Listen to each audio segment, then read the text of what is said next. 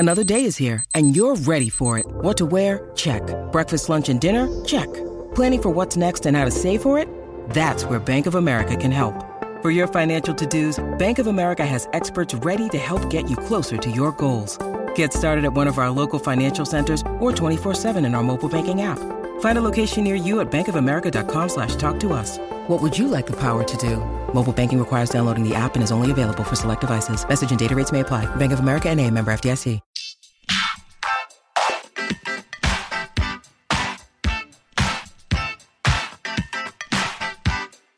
Hi, everyone, and thank you for tuning in to the 469th episode of the Hollywood Reporters Awards Chatter podcast. I'm the host, Scott Feinberg, and my guest today is a New York-born, LA-based filmmaker who has been described by the Los Angeles Times as a director who has uncommonly carved a career on his own terms, by the New York Times as an accidental maverick, an unrepentant traditionalist in a business that prizes newness and shtick, and by the French newspaper Le Monde as one of the great American directors of our time.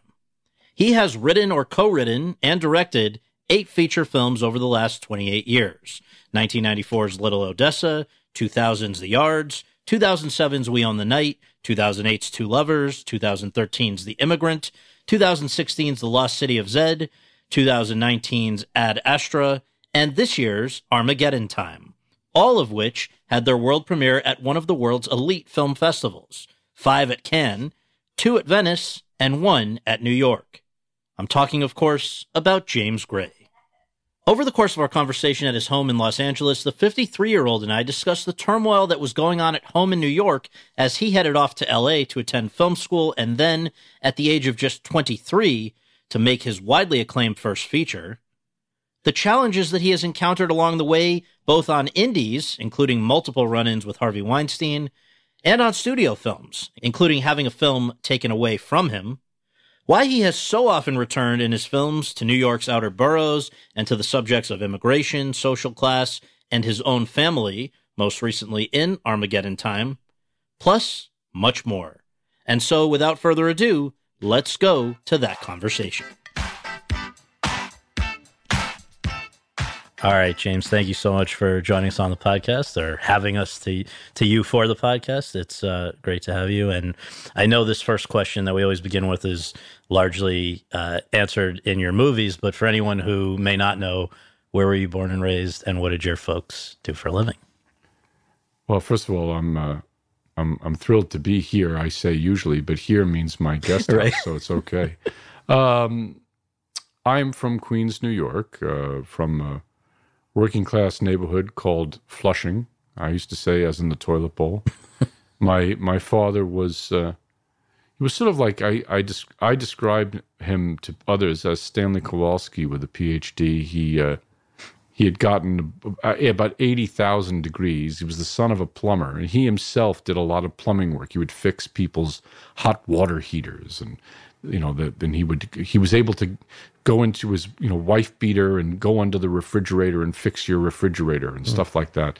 So he did that for a while and sundry other things. And my mother was a school teacher in home economics at a high school in Bayside, Queens. Now, also related to your films that we'll come to, I mean, you come from a family of immigrants not that far back, right? I mean, in fact, both sets of parents, right, had parents from outside of the country. Well, the difference is there was a social, big class divide between my father's parents and my mother's for exactly the reason that you just asked me about. My father's parents came over independently of each other. They didn't know each other, but both in the same year, 1923, which is very late. Ellis Island's doors closed for all intents and purposes in 1924. Coolidge had put forth some quotas. And Ellis Island stayed open for another 30 years, but really as a place for political dissidents and very sparsely populated. The Ellis Island that we know about, which is like, the Godfather 2 Ellis Island, which is like packed full of immigrants of all stripes. That really was only 1900 to 1923. My family got in right before the door slammed shut on my father's side. And he spoke no English till the day he died. Same thing with my grandmother on my father's side. And they were from Brooklyn. They settled in Brooklyn, in Bed-Stuy, and he was a plumber by trade. My grandparents on my mother's side were not from that generation. I think you forget these things. My brother knows the history better than I do, but my mother's parents came over and brought them with them in, I think, 1903. So they had a much more, they did not speak with any European, or I should say thick European accent. My grandfather was a very proper man and actually came in and almost like urbane, almost sounded like a deeply, or at least to my ear, refined Englishman, you know. And my grandmother had a slight Brooklyn accent, or I should say Lower East Side accent, you know, a slight one, hello, darling, this kind of thing. But for the most part, they were a very different social standing than my father's parents. And a number of them have obviously popped up in films that we'll bring up. But before we get to that, you have said, quote, the most important thing you can communicate as a parent is the kid wanted and loved. You can make a ton of other mistakes, but as long as that's clear, the kid will probably be all right. My parents didn't really do that, but my grandfather did. And I think you're talking about your mother's father. My mother's father, he was a beautiful guy. He was a very tender person. He was, like I said, he was a very elegant guy. And he was not the kind of, you know, Hester Street, by the way, which I think is a beautiful movie, yes. but it was not that cliched, yes. You know, pickle salesman, Lower East Side, like, my name is Moishe, I'm going to sell you some pickles. He was not like that at all. Right. He always wore this fedora, which had gotten quite beaten up by the time he was elderly, and he always wore a jacket and tie, I remember, and knew exactly how to fold his handkerchief in his pocket. And he was the guy who I felt in my youth saw me. You know, he would sit with me and listen to me, and he would be inculcating me about moral and ethical foundations for me, and it really spending the time with me that, frankly, my father and mother didn't. In some ways, I don't blame them. You know, you're talking about the period we're discussing is really the late 1970s, and I know that my father struggled mightily to pay the bills, and I think that my brother and I became sort of a secondary responsibility to actually getting food on the table. So it was left to my grandfather to raise us. So the struggles of your father, I think this may lead into the next question, which is a period, I guess, certainly after Armageddon time in your chronology, but before, well, actually probably more to do with the yards, in a sense. You had a short stretch of time when a lot of bad things happened, right? Just to tee it up, because I've read and listened to you talk about this before, and I think, how could this not really shape a person? But your father had some legal trouble within just months later. Your mother passes away pretty suddenly. You and your brother are off to colleges. What did that feel like? That's a whirlwind when all of this suddenly hits at once, right? I haven't actually spoken to it all that much. I did do fairly recently a discussion with Terry Gross on NPR, and she brought it up. I was momentarily startled because it had been a while since I discussed it openly. I mean, by the way, not me criticizing her. It's out there, and she has every right to ask me about it. I just was surprised, to be honest. Sure. And it was years after the film takes place. The Armageddon time takes place in 1980. And so this all came down, you're talking about the yards, this all came down, I want to say, starting around 1987. And then it finally culminated, I believe my father's sentencing was officially 1991. So you're talking about a 4-year period. And the sentencing was only the final sort of stroke in the action, and we knew what was coming down far before that. So you're quite right. It was a very short period of time where the family unit was essentially completely pulled apart. You know, to be perfectly honest about it, I don't look at it, I mean, I think back on it now, and when people ask me about it, it does sound appropriately awful. But when you're going through it, all you can think of is how to make it through the day. And you don't really look at it, at least I didn't, with a kind of, dare I say, self-pity. I think I probably should have taken more time on myself, maybe even seen a therapist, which at the time I wasn't doing. But it's the only life you have. You don't have a reference point to, Ward and June Cleaver. You have only yourself. So the thing that hurt me the most, obviously, was my mother's death, which was a crushing blow to our family. And the way she went, not that there's ever a good way to die at such a young age. I mean, she got sick. She was 47 years old.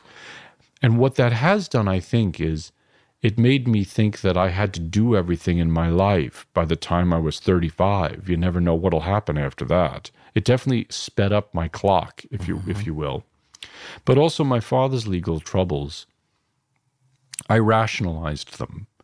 And I still rationalize them a little bit. Because it's one thing to look at it from a distance and say, your father had this problem with the law. My mother was in extremis. It's impossible to contemplate what that must have been like for him, for anybody outside of the circle of people that we were. I mean, I know what it meant to me. I couldn't think straight. So the only thing that I can tell you now, looking back on it, is that it is traumatizing. I'm just not sure I thought about it at the time, with the exception of my mother.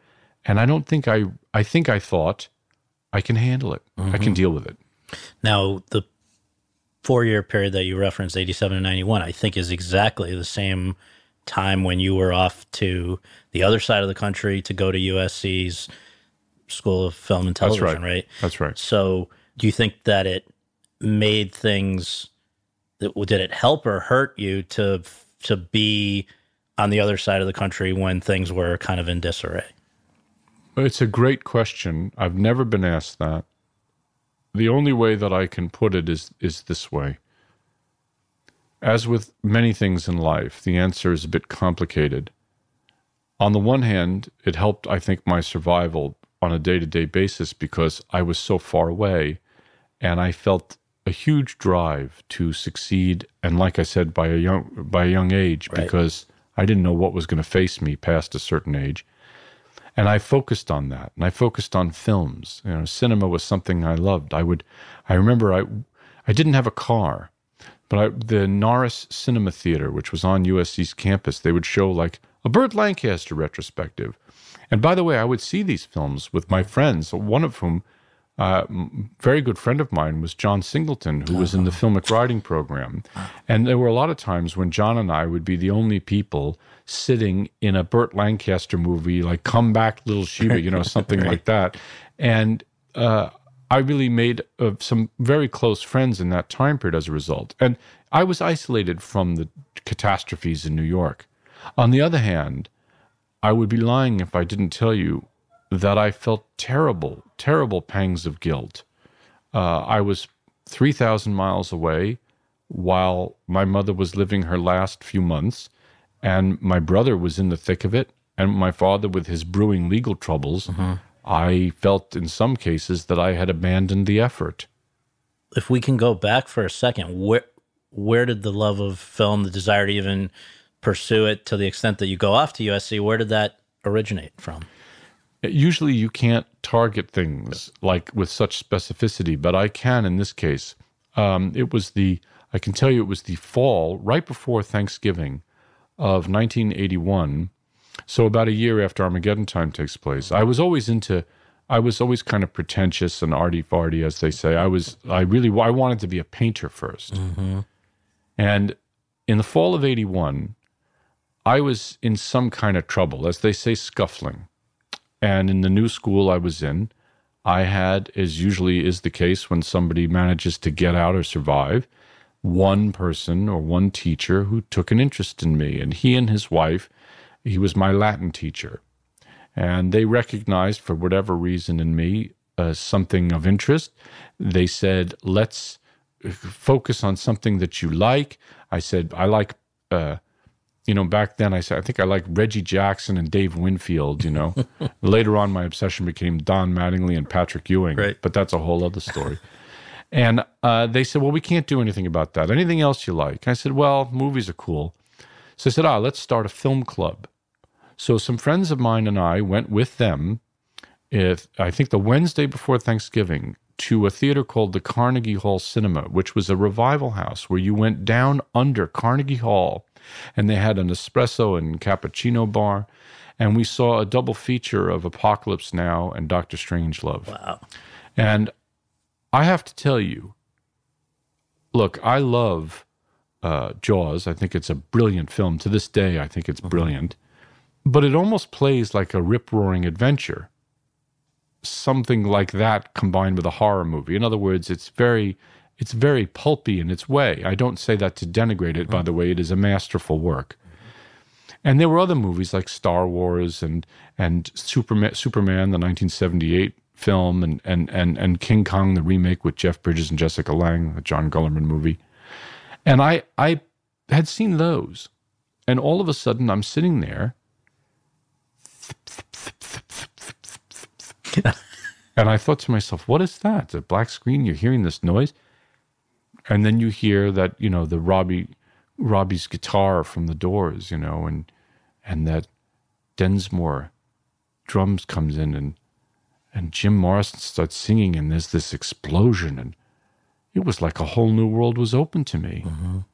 And about 5.5 hours later, I wanted to be a movie director. Amazing. And then, as we say, you go off to USC, and while you're there, again, I guess now for listeners, obviously now with the understanding of what you were talking about, this sense of urgency to make things happen faster maybe than most people, it seems like that is what happened there, because your student thesis film, I believe it was, right, was something that was impressive enough to get quite a bit of attention that from people who were subsequently instrumental in, I guess, launching your professional career after you graduated. So can you just talk about, for people who may not know, what was the student film about, and how did these other people come to become champions of yours? We don't like to contemplate the idea of luck because it's frightening. We like to say that pluck, hard work, effort, right, all of which, by the way, may I say, matter hugely. It doesn't happen without hard work, obviously, but I was very, very lucky. The fact that I had been chosen to make the film, first of all, is luck. The teachers who made the selections apparently made it entirely on the basis of script. I just chose a script that they liked. I didn't write it. So there's luck. Who saw the movie at the official student film screenings, that was luck. A certain agent showed up. His name was Jeremy Zimmer. Yeah. And he saw the film and he responded to it. And when I got the cast for my first feature film, that was in some ways luck. It was Vanessa Redgrave was in town to do something for this Sarajevo Artists Relief Fund, and she was just there for 5 days, and I had her for 5 days, and boom, there's Vanessa Redgrave in my movie, and I'm 23 years old. So a lot of it is luck. Now, the flip side of that, of course, is that you, once you are given that opening, you sort of have to push the door down a little bit. Mm. And I will say that for all of my flaws, which are, of course, legion, I am a driven person when it comes to what it is I want to try to express. I think part of that comes from what you've already asked me about, Scott, because a lot of it comes from when you grow up in an environment where really the idea of art, of cinema, these are not valued or not considered viable opportunities for employment. I think you really you start to say, I have to fight to be heard. Mm-hmm. And when you have to fight to be heard, it's a powerful weapon, actually, to drive. Mm-hmm. You will hear what I have to say, God damn it. Mm-hmm. And I think that is, it's weird. I have 3 children whom I adore till the cows come home. I want to eat them. But I have not given them that same animus, So I don't know if they have drive or grit or not, because I encourage their interests. Right. So maybe a part of me wonders if I should just be saying, you'll never make it, right, but I never do that. They want to play guitar, we get them the guitar lessons, right, this kind of thing. And they live a very privileged life in that way, even more than I did. So this grit, which I do I will say I did have at that age and still sort of do. It does come from that background, and it comes from also trying, as you put it, to succeed early and quickly. But a lot of it was luck. So that, just to keep the chronology straight for folks, the student film is Cowboys and Angels in 91, your year that you graduate. By 94, that's right. Little Odessa, this first film is out, and we'll just say again, you're 23 when you made it, 24 when it comes out. Vanessa Redgrave, Tim Roth, you win the Silver Lion at the Venice Film Festival, Independent Spirit Award nomination. Yep. And just in case anyone just needs a log line of to go check out the film, essentially the underworld of Russian Jewish Brighton Beach, right? That's right. So I wonder, as this first outing is going the way that I've just described, are you thinking this is the way it's always going to be? Like, this is smooth sailing? Like, you know, this is too good to be true? Or what were you making of it at that age?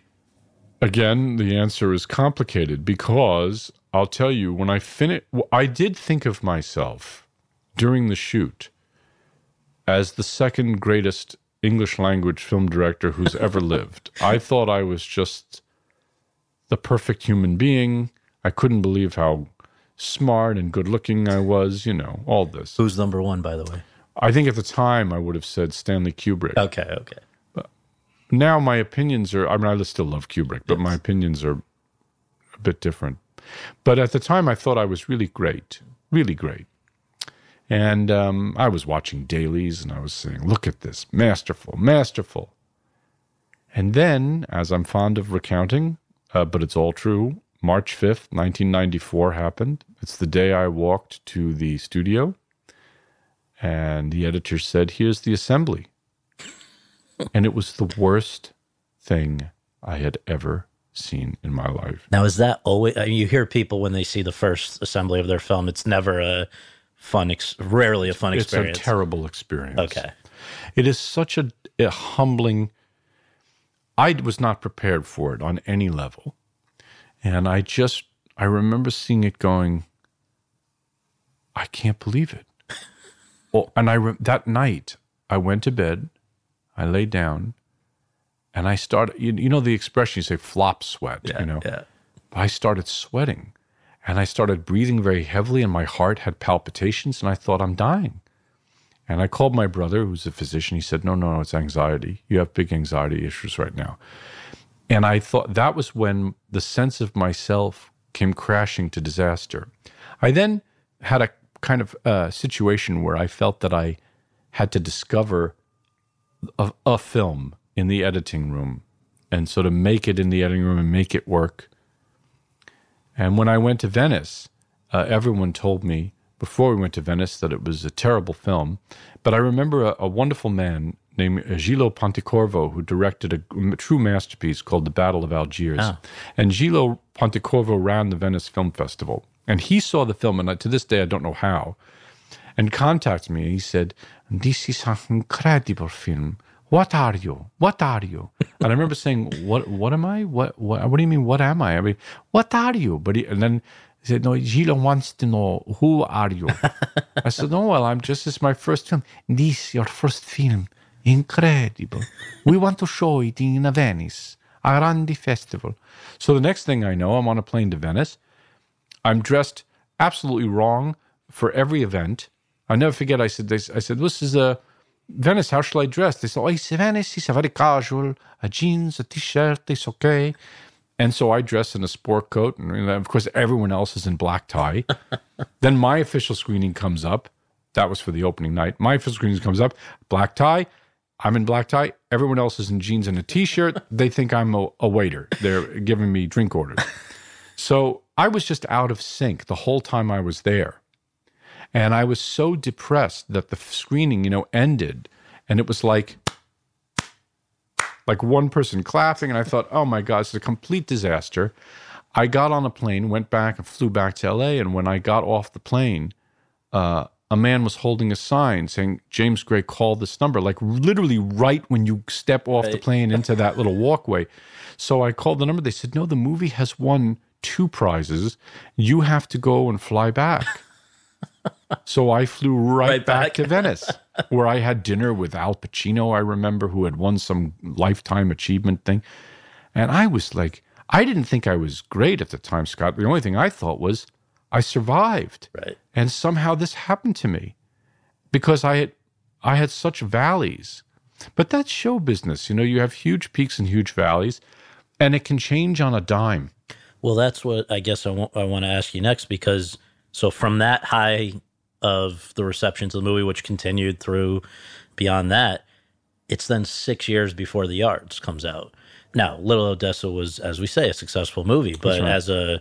as a new filmmaker, I don't know, how long can one live off of one movie? Is sick, and I just wonder, was the delay for the next one a choice or something that was sort of forced by things beyond your control?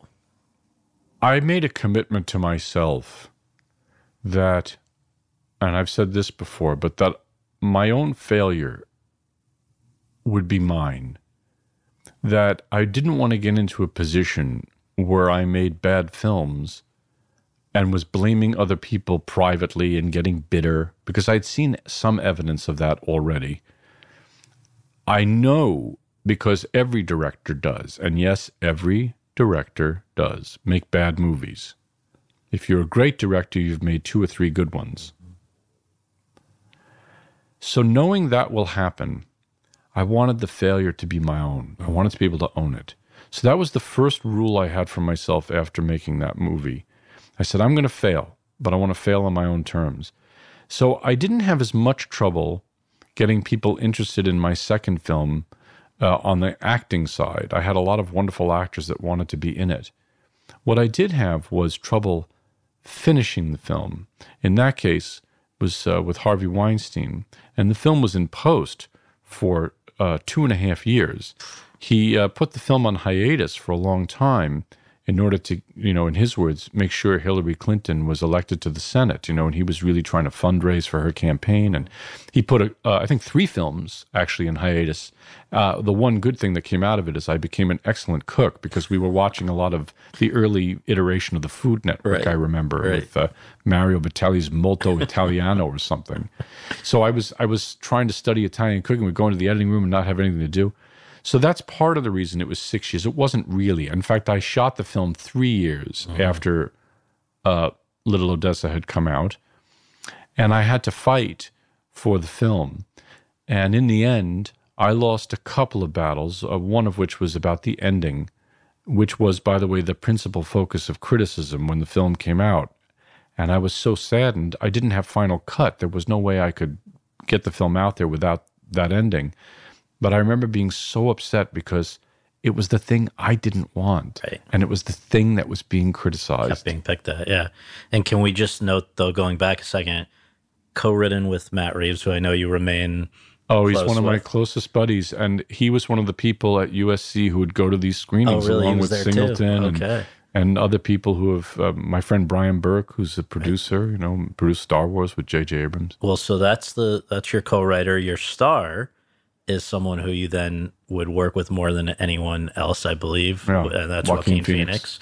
And in terms of the story, you've said sort of among the inspirations, Claude Chabrol, right, and Visconti, but also it is hard to imagine that a story that involves a little bit of extra legal activities around, railroad contracts it can't not be in some ways inspired by the stuff we talked about with your father, right? Oh, of course. It was totally his story. Yeah.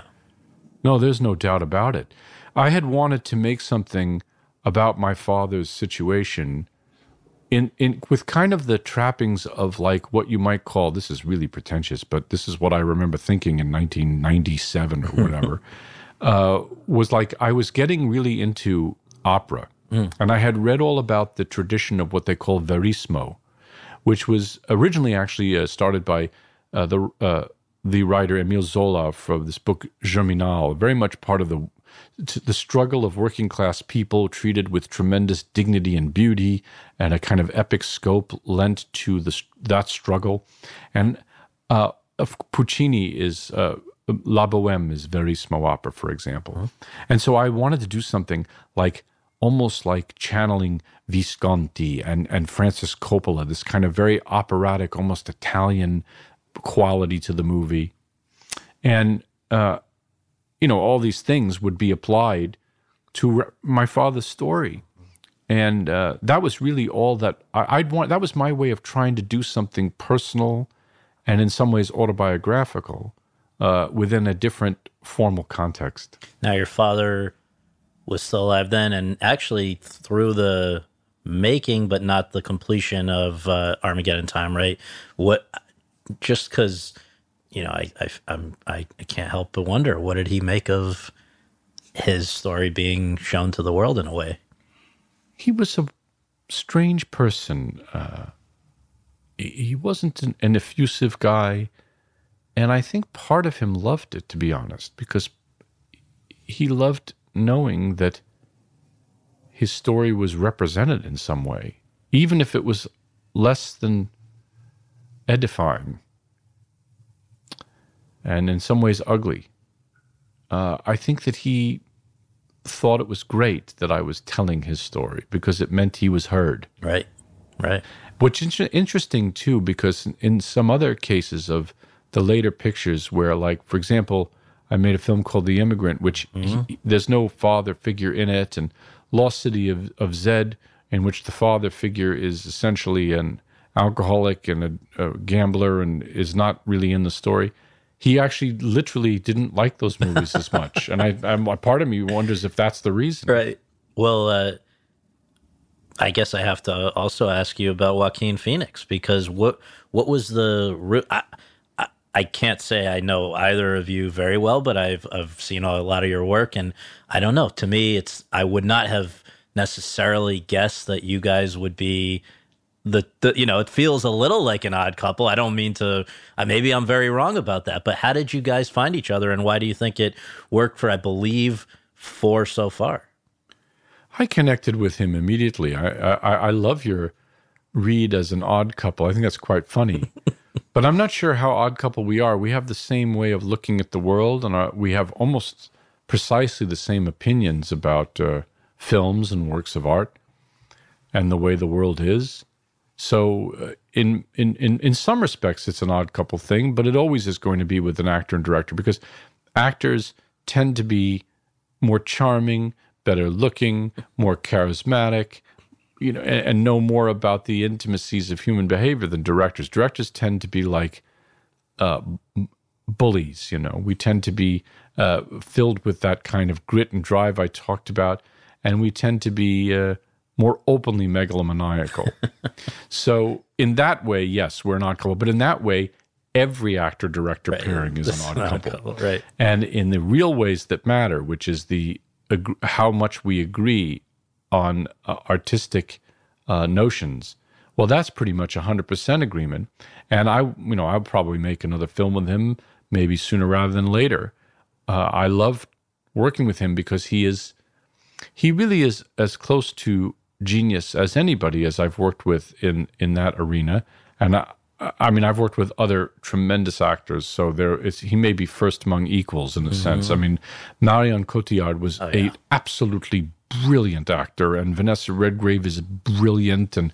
But there's really nobody in any of the pictures.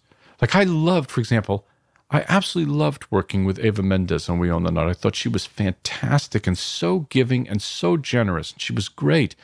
And I loved working with, of course, I love Mark Wahlberg, who's made 2 films with me. So there are a lot of people I feel simpatico with. And in the case of Joaquin, I think what he and I synced up on a lot was this notion of 2 things, really.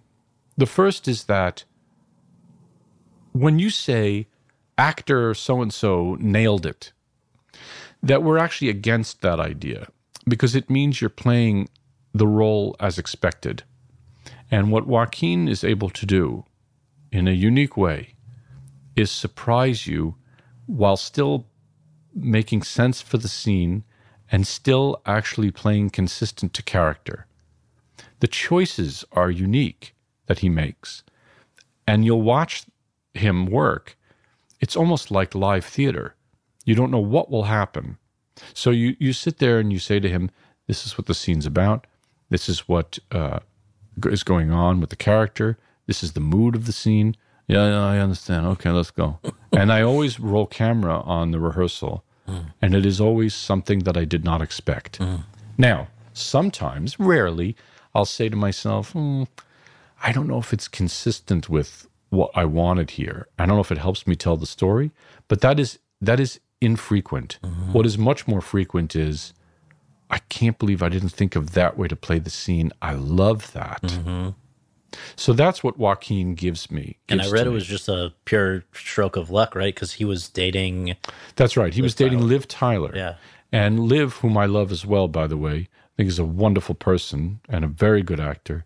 She got the script. I don't know who sent it to her. I want to say that Harvey Weinstein did, because at that time, they had just bought the script and started to send it out all over the place. Yeah. And I got the call that Joaquin had just picked up the script, basically, and said, the title of this is better than all the scripts I've been getting. And he started to read it and really liked it.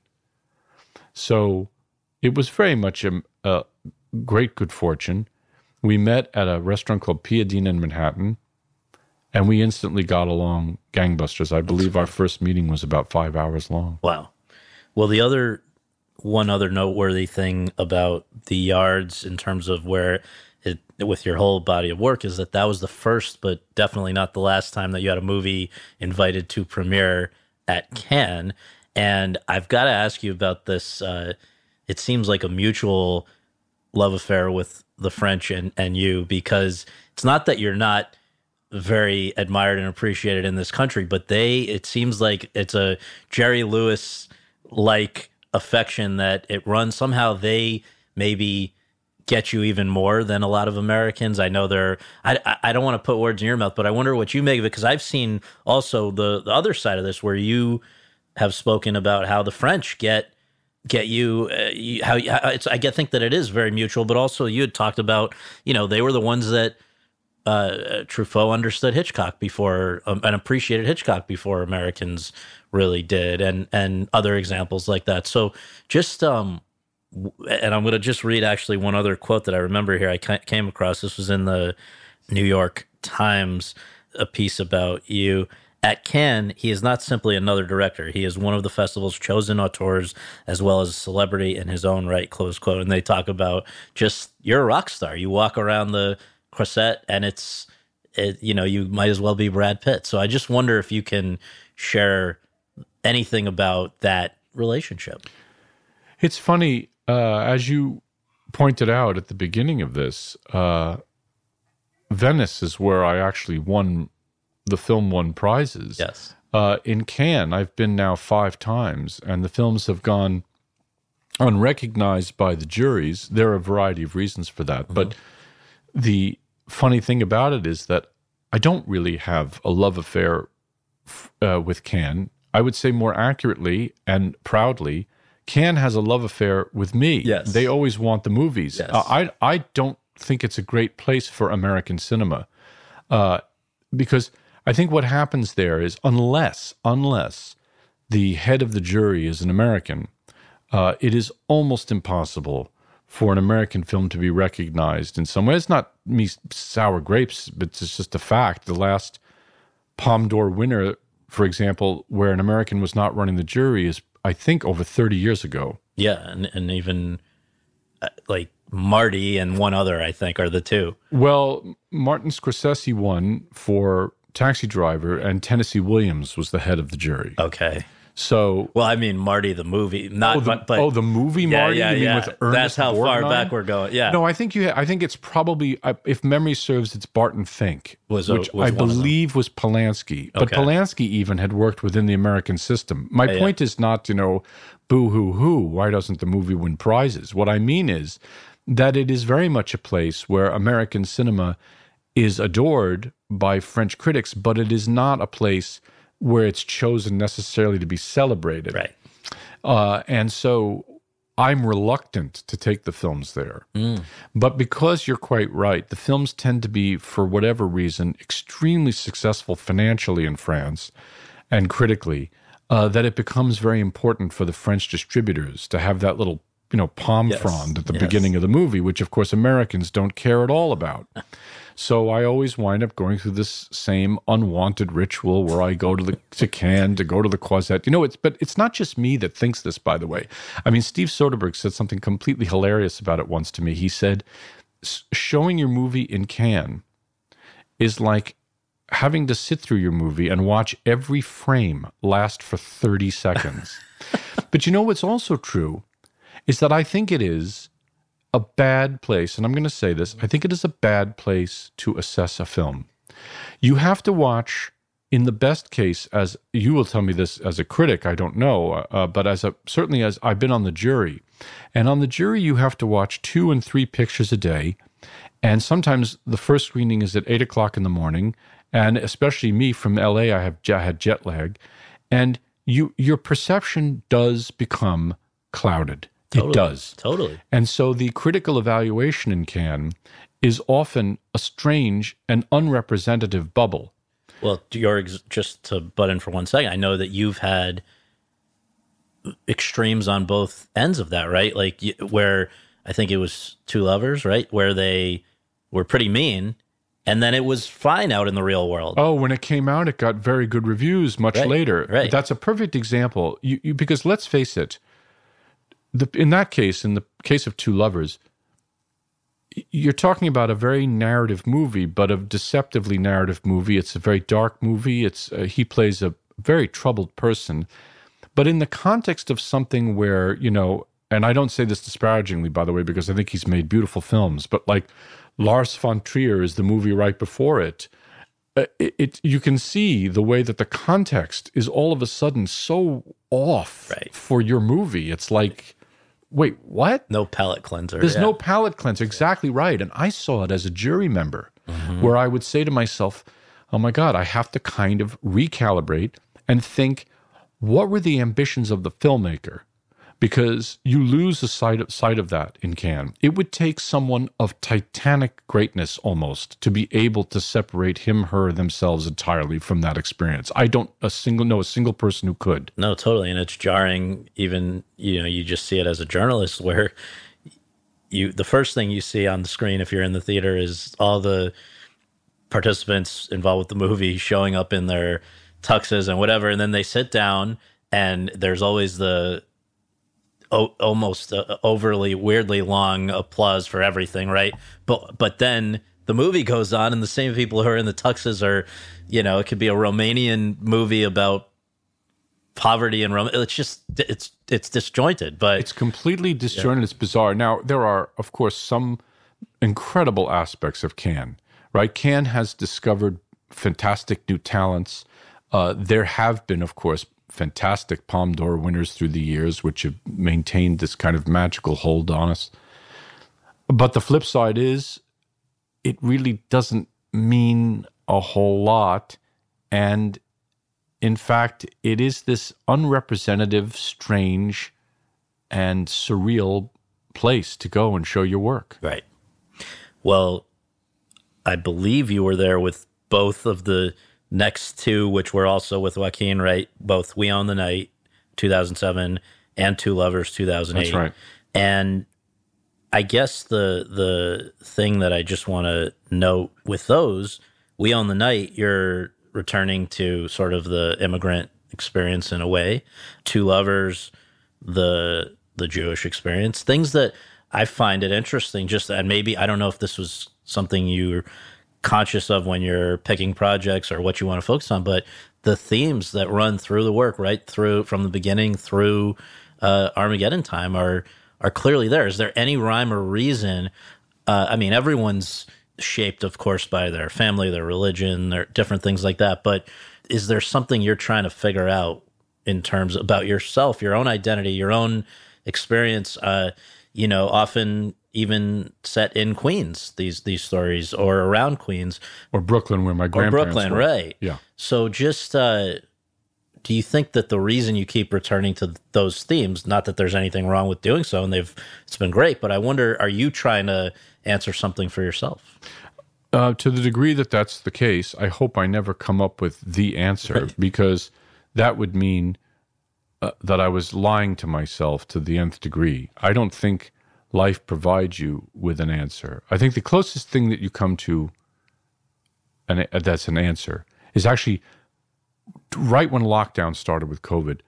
My youngest kid, he was 11, I think, at the time, and he said, "Daddy, come outside. I want you to see something." And we went out to the garden, and he showed me a beautiful praying mantis, and he was talking about the iridescent wings, and he took my phone, he took all these pictures. I still have them, all these pictures of the praying mantis. And at first blush, I said, "What am I doing here, looking at a praying mantis?" And then I realized that he actually did have the answer, that there was such a gorgeosity in the simplicity of his view of the world, and he was appreciating the glint of light on its wings. And that, to me, was the answer. So the degree to which I find an answer in the riddles of my identity, I don't think that's ever going to come to pass. But I do think it's the principal struggle of each and every one of us. Now, how conscious we are of that is a different issue, right? Some people go through life basically pushing the idea of their mortality to the side, and they do an excellent job of it, right? Focused on, Thursday evening is poker night or whatever, right. And I'm not declaiming this. This is a great thing in life if you're able to focus on that. Others suffer terribly at the idea of knowing that he or she, they will die. So we each handle this differently. Right. And my own view is that the work should reflect your personal commitment. So the degree to which you see a similarity, not a similarity between it, just thematically. No, I know exactly what you mean. I know exactly the thematic thread is there. And may I say, risking sounding like I have great hubris on the matter, it's maybe the one thing I'm most proud of, because that means I'm trying to put myself into the work. Totally. And to me, that's what I'm supposed to be doing. Now, there are people who work in a commercial context who are able, for example, I've always admired hugely Christopher Nolan and Steven Spielberg and people like that, who are able to convey to me their personal state of soul without resorting to certain tactics like that are the tropes of independent cinema. In other words, they stay inside the system but subvert it. So I have huge admiration for that. At the same time, it doesn't mean that everybody should be doing the same exact thing. No. Because, you don't go to a restaurant, they say, "Here, Scott, here's the menu," and you have one dish, right? That would be pretty enraging. Right. You at least want 3 or 4. Right. So my attitude is, you do what it is you can do to contribute to this mountain of human endeavor that we call progress. And my way is to try to communicate my personal state of soul as best I can. Absolutely. The one thing I do want to follow up on, though, because it leads into the next movie that came along chronologically in 2013, The Immigrant. The idea of, now and in the last few years, it's been the topic of immigration's been made front and center by certain political figures who I know you and I both dislike quite a bit. You're nodding your head. Well, it's just such a sadness, Right. It's like, think of who we were in this way and where we've come to. But I guess, so clearly you're thinking about the immigrant experience way predates that. And you mentioned your grandparents, I think you said, came in 1923 to Ellis Island. The Immigrant, I believe, is 1921 when they're coming. And I have to say that I've very much liked all of your movies, but that one somehow really affected me as much as any of them. And part of it, as you say, you got these two incredible actors with you, Joaquin and Marion Cotillard. But it's just, I think it humanized that immigrant experience of that era in a way that I'd never thought about. Obviously, this one, from everything I've been able to gather, is not very much based on your own family's immigrant experience in terms of what happens to Marianne's. No, that's true, right? but there were a lot of it is ripped from the stories of my grandparents, because what happened was my great grandfather had a saloon on the Lower East Side called Hurwitz's, and there were all manner of character types that came in there. One of whom was apparently a guy named Max Hoxton. Max Hoxton is the character is the person that Joaquin Phoenix's character is based on. He was a Lower East Side pimp, and he would go to Ellis Island to recruit what they used to call white slavery, was what this was known as. And I heard these stories directly from my great aunt, who died when she was 104. And she was lucid until probably 101st or 102nd birthday. Wow. So I knew all of these stories, and it came from those. And I also did use part of my grandparents' experience, the whole thing about the Cossacks chopping the heads off. That came from my grandmother's experience. Wow. So there is, weirdly, a lot of personal stuff in there. And the apartment itself, where Joaquin Phoenix lives, is from all the photographic evidence I have of my grandparents' apartment on the Lower East Side. So there is a lot of me in there. I guess, you'd mentioned opera as a love of yours. That one hugely, it's in there. Feels operatic, right? Well, not only that, right? You literally had one of the greatest gifts of cinema is like it's the closest thing we have to a time machine. Mm-hmm. And I had read about Enrico Caruso coming to sing for the Immigrants not too long before he died, and he performed Puccini for Immigrants at Night as part of a show. And I thought, oh my God, that's fantastic. I have to recreate that. And so we fanatically recreated this concert that Caruso gave, which is inconceivable now. I mean, it would be like, Taylor Swift giving a concert at the Social Security office. It's such a weird, like, it's an amazing thing that he did that. He was a superstar, Caruso. Anyway, so I weirdly, it came from that. Wow. Hearing that he sang Puccini for Immigrants, I thought, oh, well, that's a beautiful scene to put in the movie. And then I scored the film with Puccini and Gounod, and after scoring the film that way, I remember listening to that music before the movie was shot, and it started to inform the style of the movie itself. By the way, it's a favorite of mine, that movie. Some people really didn't like it at all when it came out because it's very unlike what is in movie theaters. I mean, it's sort of unabashedly melodrama. It has but that comes from the tradition of opera and silent film, really. Like she's such a great actor, and I remember we talked a lot about Falconetti from the Carl Dreyer film about Joan of Arc, and this kind of almost silent film facial expressions, and Joaquin understood that too. It is a very stylized movie, but I like it because I had an amazing experience with them, and I felt very connected with the actors, and Jeremy Renner too, and Darius Kanji's work in it. And so I think back on that film with just a tremendous amount of affection. And then once it was done, then you ran into Harvey Weinstein again. Well, that was not my fault. The first time I'm not was saying it. Yeah, no, I know you weren't. Yeah. But the first time was my fault because I sold the script to him. This time I made the film with just independent money. I had Final Cut. And then I heard that he bought the film. And I didn't understand why he did. I was crestfallen because we didn't have a great relationship on the first one. I didn't think he would like this. I thought it should be, Sony Classics or Searchlight or one of these places. And the next thing I knew, he had seen the film and, of course, hated it. And he said that the ending of the film had to be that Marianne is sitting in a rocking chair, okay? And she's like old, okay? She's narrating the movie, all right? She's saying, look how great it turned out for us, okay? My sister and I, we went to Hollywood. It was great. I'm like, what? What are you talking about? I said, well, are you telling me to end it like Titanic? That's another movie. It's called Titanic. It already exists. What are you talking about? Right. And he goes, no, not Titanic. Don't be an ass. You know what I'm saying. They should be walking over the mountain. Her sister and her walking over a mountain, a bright sun, California, and the soaring music. And I'm like, right, that's the sound of music. So you want the sound of music and then to go into Titanic. I said, but that's not the ending of the movie. And the movie should be open. It's not what an opera ends like.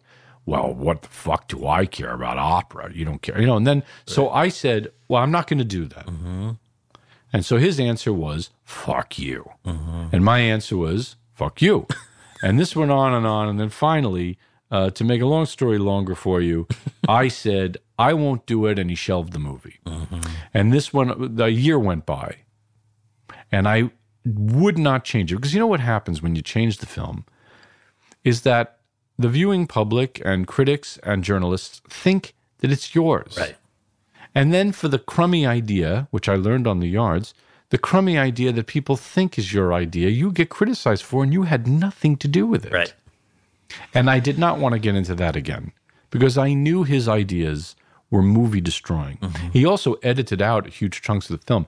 He showed me his cut, which was 88 minutes long, and made absolutely no sense. Mm-hmm. I mean, the film itself is, I believe, an hour and 54 minutes, something like that, which is not an egregious length, particularly when you have 8 minutes of credits. Mm-hmm. And I just felt, I think I did cut 3 minutes out of it for him to try and appease him a little bit, to show that I wasn't just some obstinate jerk.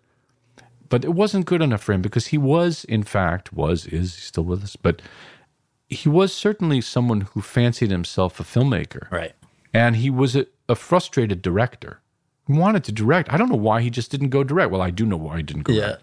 Because that would really put him exposed, at risk. And I think he did try it. Oh, he sure did. And it didn't go well. Playing for Keeps is the name of the movie. Yes. And it's not the one from 2002 or whatever. There's one in the 80s, and he did it. Right. So, I'm uncomfortable now, just crapping all over Harvey Weinstein. It's in a way too easy a target. And the truth is that many people endured things far worse than it turns out. I had to deal with someone trying to recut my film and failing and maybe shelving the movie, and other people had to deal with the integrity of their souls. Mm-hmm. So it's quite a disastrous story all around, and I'm not, it's not a particularly uplifting one by any means. So my whole thing is, how did I survive that? Was to just basically wait him out. But I'll tell you, that is, other than the year that we talked about with my mother's death and my father's legal problems, that's the worst year of my life. Wow. Because you just didn't know if it was going to see the light of day. Absolute anguish, you can't believe, because I had done work that I was very proud of, and I loved Marion and Joaquin in it and Jeremy so much, and what Darius did. And I really thought, with that cast and what I had done and what I thought how the film would be received, for it to be shelved is insane. Yeah, totally. It's crazy. And those of us who found it loved it, I think, for the very most part. Well, this is, in some ways, not in box office terms, but in some ways it was a success story because I did wait it out. And finally, after a year went by, he decided to release it. I don't know why. Uh-huh. I think maybe because I made a bit of a stink in certain circles, but he finally did release it. 5 theaters. Did not send out Academy screeners. She won basically every major critics prize for that performance. And the picture somehow managed to play in 110 theaters this is a person who did not want to release the movie. And to this day, I get maybe a letter or email a week about the film. Wow. So people are seeing it. They have seen it over the years. No, totally. Now, the thing that I wonder is, prior to The Immigrant, had you ever used CGI? Have you ever directed anything with CGI before? Because what I know that it's not like it's in your face CGI, but in order to recreate part of the period accurately, that had to be there. And then I wonder, because you're your next two projects were just on such a larger scale, and that was more of a presence there with to some degree with Lost City of Z in 2016 and Ad Astra in 2019. I just wonder, did that give you any idea of what you were getting into with the subsequent two? To your point, let me answer very straightforwardly. It was not my first experience with CG. Okay. In fact, there was a very major experience I had with CG, which was an altogether great one, was on a car chase that I did for a movie called We Own the Night, which predates this. Yes. And all of that rain was CG. We had bright sunny skies every day we shot it over a 6-day period.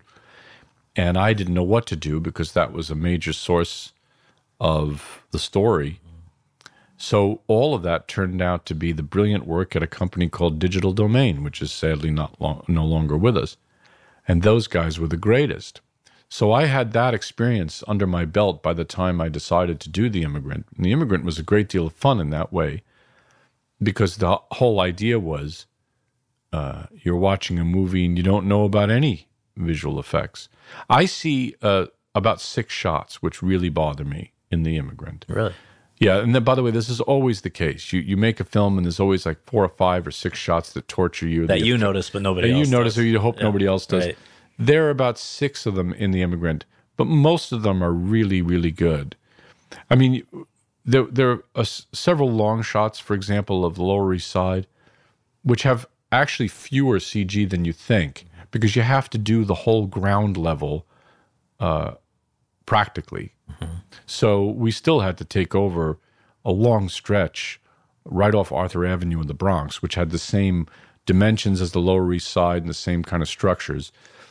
We couldn't shoot, of course, in the Lower East Side because that's a bunch of, Jill Sander boutiques or something now. So that does have something like 280 visual effects shots, an enormous number. Wow. So what was it, having always worked on a relatively modest scale, and by choice, I think? Absolutely. What made you, what lured you or intrigued you about going to a larger scale with the stuff right after The Immigrant? I didn't have a real idea, which was, okay, I have to make something big, It didn't really work like that. What happened was I had been sent the book of Lost City of Z before it was published, excuse me. And I just thought, well, I'm of the age where if I'm ever going to try something like this, it's now. I mean, that would have been, what was that, I got sent the book, I think 2010 or 2011. That sounds right. And I started writing it. I wrote The Immigrant at the same time. I wrote The Immigrant in parallel. And I want to say, so that would have put me at what, 41 or 42, something like that, years old. And I remember thinking, this is the moment.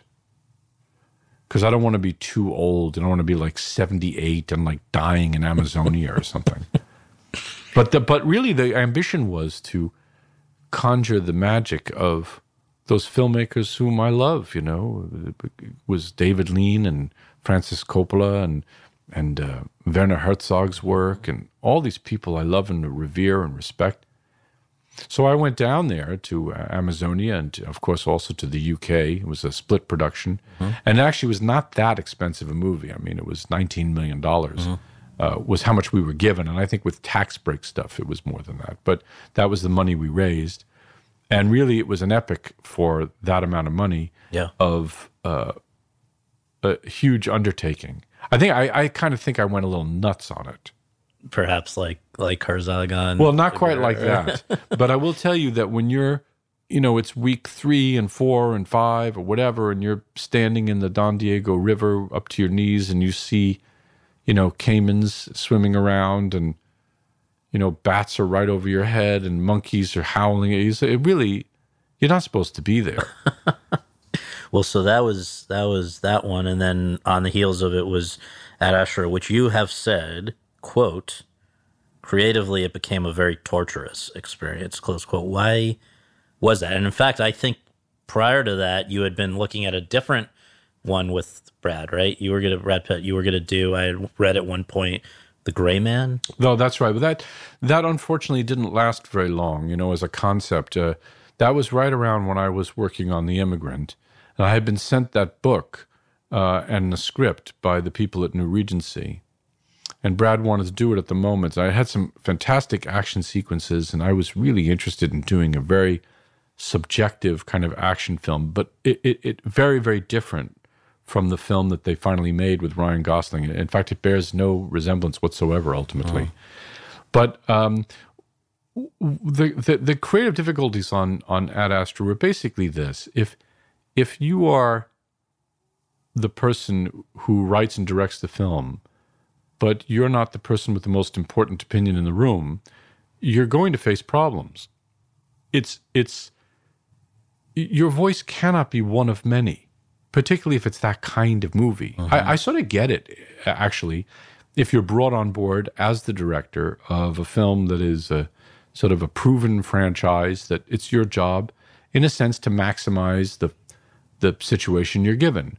But if it's a writer-director movie and, everyone's telling you their opinions and you have to do this and you have to do that, and then ultimately it winds up not really resembling what it is you had in mind, well, that's not quite as far as we got on that. I mean, there are things in the film I'm very proud of.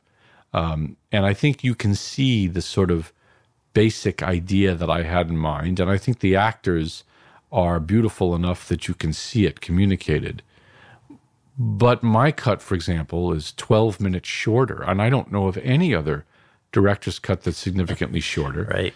With a significantly different ending, with significantly less and different voiceover, with, more Ruth Negga and more Donald Sutherland. But yet it's 12 minutes shorter. I mean, it's a very different edit. How does that even happen, though? So it just essentially you felt it was taken away from you. Well, it was. Yeah. It was taken away from me, and it's not my cut of the movie out there. Now, like I said, there are still sections of the film I'm proud of. I love that lunar rover sequence, although I didn't want it scored, actually. I wanted just silence and very strange space sounds. But you can see that is considered a kind of rogue idea, right? That they wanted to over the sequence.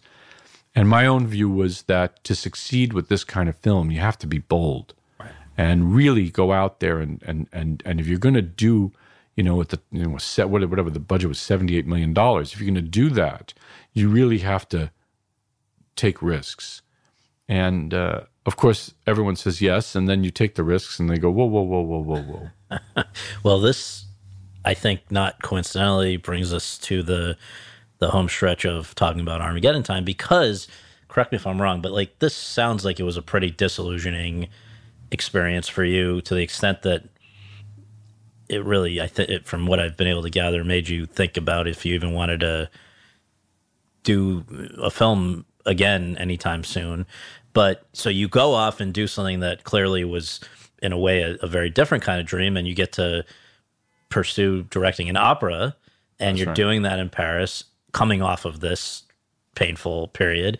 And it seems like it was out of that time away from doing what you normally do and who you're normally around and what's normally going on in your life, that it occurred to you that maybe the story that we see in Armageddon time would be a good place to go next. So could you just explain? I mean, obviously we've seen your aspects of your family life before in your movies, but here, to go to this period in 1980 in Queens and really look at yourself and your family in a different way than we've ever seen in a movie before, not a coincidence, right? That comes out of the painful stuff. No, of course it wasn't a coincidence. And I thought to myself, I have to rediscover what it is that I love about the cinema. And I thought, okay, keep the budget small, keep the risk to everybody low, pay myself and the actors nothing, which is exactly what we did. The movie was a very, very cheap movie. And go and do something where, if the risk is low, put all the risk into the art of it. And to do something challenging and screwed up and showing how complex things can be and not giving an answer to the audience, all the things that I thought maybe some people might love it, but even if they didn't love it, maybe they would love it the second or third time around, because all of these layers would reveal themselves over time. That was really what I thought, okay, that's what my dream was for cinema, for movies, to do something which had some kind of lasting impact. And I don't mean impact like, oh, I want to be famous. I mean impact meaning that, moves people, makes them think. And maybe at first blush, it's a little uncomfortable, troubling, like, wait, did that fully work or what? But the truth is, the thing that would bother people was what the film was saying, not that the film wasn't working. Those are very different things. So I remember thinking, that's my sort of, if I have this chance to rediscover that part of me and to keep the risk, like I say, financially low, then that's what I'm going to do. So that was the sort of MO on the movie. And to make it, again, as personal, and this time personal and autobiographical as I could, to try and make up nothing, to try and say, this is 3 months of an extremely important period in my life, in American, what I think underratedly in American history, recent American history, and let the audience debate what it is.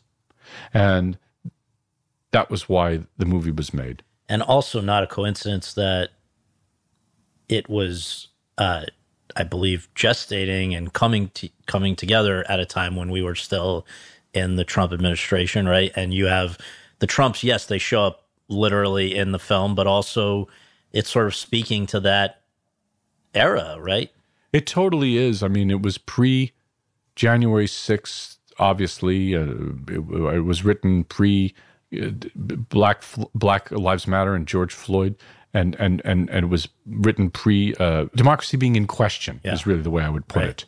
And how much changed in 2020, 21 with the pandemic, and particularly George Floyd. That I didn't, obviously, how could you see that coming? I mean, it's not that it's unexpectedly, because you realize that large segments of the American people live under these brutal conditions every day. But I didn't expect also the weird concatenation, if that's the word, of that type of story with Mr. Trump, which is such a combustible, miserable combination. And so that lent a different context to the script, which was after I wrote it. I wrote it in the middle of really the Trump administration, about 2018, early 2019, something like that was when it started to percolate in my mind. And then 2019 is when I wrote it full stop. And it is weird that my own story somehow does come into contact with that family. Because the whole thrust of American life to me right now, it seems, is this wonderful bait and switch that very rich people, and really, let's face it, mostly white Christian people have done to push the attention away from themselves and onto other matters, to try to divert attention away from what is really the biggest theft in all of human history, which is to say the top 0.0000001% taking everything. So they pit all of us against each other. And it's just interesting to me that you've said that you have, I think you've called it like kind of an outer borough, not complex, but you know what I'm saying? Like it affects your way, insecurity. No question. And it's interesting because you've probably seen this, but obviously Donald Trump is also from Queens. Maggie Haberman has said that she thinks he has this outer borough complex where you're looking at New York and as a kid, it's so close and yet so far, and that how it can affect two people so differently. Obviously, it's motivated you in certain ways. For him, it's just fascinating that feeling of I need to assert dominance or show that I'm the man. It's just yes, but Scott, your point is great, but I want to bring up one big difference between Donald Trump and me. Right. I mean, I'm not comparing you. No, guys, I understand, but your point is a good one because this is a big difference. I'm Jewish and he's not. Right. And my family had a view of the world, which was that we were under siege. Right. And I think that this is an important subject because we like to simplify things in life. But the truth is, privilege is multi-layered. Mm-hmm. And I've spoken of this before about how we can be both oppressor and oppressed at the same time. But it is not without worth noticing that being Jewish in America, part of it is that you're between two worlds. The world of being literally a numerical minority, but also being strangely, I guess, white. And our position is tenuous. And I think that that's probably the key difference between my own sense of displacement in the world and Donald Trump's drive towards killing everybody who doesn't give him what he wants. Mm-hmm. I was never brought up with the idea that I'm going to be a captain of industry. I was brought up with the idea that I should try to fit in as best I can to survive. Right. And it is amazing, again, just the timing that this movie comes out at a moment when anti-Semitism is unfortunately surging. It is a moment of such profound sadness to me. And I must say, I don't fully understand it. I suppose it was always there, but I grew up in a moment where I didn't think it was likely or even quite possible in America. And sadly, I've learned that the opposite is true. It's very troubling. Totally. And I will just say, I find it, I will say this because you may not want to, although feel free to jump in if you want, but this nonsense about who can play members of who you can cast to play your own family, which a few people have made an issue of. I mean, I find it the same way, there's a Golda Meir project apparently in the works where they've cast Helen Mirren has signed on. And I think I'm Jewish. I think it's fantastic. Find a better actress to play Golda Meir. It's acting. I don't need a old Jewish lady to play Golda Meir in the same way that if Anthony Hopkins can play your dad or your grandfather rather, and do it in a way that makes you happy, who cares? Who else's business is that? It's a sadness to me that people, in some small numbers, by the way, but they tend to be, I guess, loud, but it's a very silly dispute, really. Mm-hmm. Because think of the absurdity of the argument in any kind of historical context, that you walk through the Prado and you see Velázquez's renditions of Jesus, and you say he has no right to paint Jesus. He himself was not a Sephardic Jew. He was not present at the resurrection. The arguments would then be unending.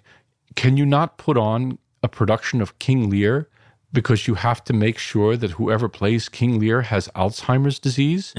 The ending, where does it end? Right. Now there were people upset that there's not a 600-pound actor playing Brendan Fraser's character in The Whale. It's not possible. But part of it is that, and what is sad to me, is that in the very laudable attempts to search for equity, and they are laudable, some people, and not most, by the way, but some people have felt that art deserves to play the role that the social and political and economic failings of the last few centuries have not made up for. It's not art's role. That's the apparatus of government and society and civil life to solve. Art is about revealing who we are and who we were, not who we wish we could be. And in revealing who we are and who we were, we search for a bigger truth, not a documentarian's truth. We're not all Margaret Mead. That's not the point of it. The point of it is the extension of our compassion so that we can look into another soul and find that point of commonality. If you shut that off, if you say only a person who is X can play X, then all of that beauty that comes from that distance, I am not that person, but I am going to now sympathize and empathize that person, all of that beauty is gone. Part of the beauty of artistic representation is that distance. So I would ask of those people, whose intentions, by the way, are laudable in many respects, to contemplate that what rage should be focused at American corporate life is now being unjustly focused on the artist. The artist is the friend not the enemy of compassion. Right. Well, my final question is just, you ventured into, just before Armageddon time, a larger scale kind of filmmaking, which you had the experience that we've talked about. You've come back to what I guess would be called a mid-range budget, independent This movie? type movie. It's smaller than mid-range. Smaller. And yet I wonder, it feels like this kind of film is not getting easier to make, and yet you don't want to, from what I gather, necessarily go back to the larger scale. So what's your outlook? What's your outlook at the moment, knowing that this is the sort of landscape of the business at the moment? I go back and forth. It depends on what day you get me. Some days I'm more optimistic and some days I'm more pessimistic. I like to keep fighting for the cinema that I love because I think we need it. Now, whether it has a staying power, I just don't know. It's funny. I actually think there are an enormous number of tremendously talented filmmakers. We are not going through any fallow period with talent. We have a ton of talented filmmakers from all over the world. I think the problem is actually now the audience. And I don't mean, oh, the audience sucks. What I mean is when they are trained to want only one kind of movie, they become a kind of collective monster. And so I think it's incumbent upon us to keep trying to educate the audience to understand that there are many kinds of movies. And may I say, now that we're on this subject properly, I think it's time that we began to address the structural problems that go along with educating people about movies, one of which is, the thumbs up, thumbs down, splotch, tomato, like this reduction of movies for movies that are intentionally complex, rich, textured, is such a profound disservice. And you would not treat any other art form with such disrespect. Edward Hopper's Nighthawks gets 8.5 paintbrushes on my scale of 10 paintbrushes. Why is it acceptable for movies? I understand we love lists. We love giving it 2.5 stars out of 5, 6-star, whatever the ratings are. But I would hope that people would understand that this is a long-term project which requires educating people to expect all kinds of things from the movie-going experience. So we can talk all we want about the studios. And by the way, we should, because a lot of it, this pickle that we're in, and let's face it, it's a pickle, has been created by them. There was such a drive over decades. It didn't happen overnight, but such a drive towards making sure that there was maximum profitability at all turns and no investment in all these different kinds of cinema that have been such a rich part of American and really the world's cultural life, that the audience has begun to not expect it. So how do we educate people to start to expect it? Well, first of all, I'm going to just say this, and nobody's going to listen, but it's fine. This is my one outlet, right? Let's start teaching all kinds of movies in high school. When you have to take art, that also your art teacher shows you The Conformist. Right. So I think if that starts to become part of the tradition, which, by the way, it is in France, they have an understanding, actually, of the long-term implications of cinema as a cultural product, which is why there are government-financed subsidies in cinema there. Now, I'm not sure that's the answer, because it's not like that's led to some amazing explosion of a new French new wave or something. But I think we have to start thinking in these terms, because the cinema is part of who we are as Americans. It's part of our cultural seed corn. This is not just some business that you cast off after it stops making money. This is part of our outreach into the world. So I think that these big blockbusters are great for the industry, but it doesn't mean that it's the only kind of movie that we should be making. So you asked me another question, do I have optimism about it, or what do I do? I think I keep fighting, and I keep trying to make the films I want and love to make and need to make. And then you let the chips fall where they may. It cannot be the filmmaker who does the self-censoring. An executive can censor me. Right now, I'm trying to just express myself as best I can.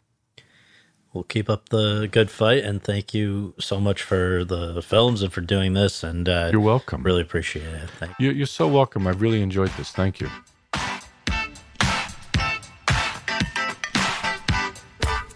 Thanks very much for tuning in to Awards Chatter. We really appreciate you taking the time to do that, and would really appreciate you taking a minute more to subscribe to our podcast on iTunes or your podcast app, and to leave us a rating as well. If you have any questions, comments, or concerns, you can reach me via Twitter at twitter.com/Scott Feinberg. Until next time, thanks for joining us.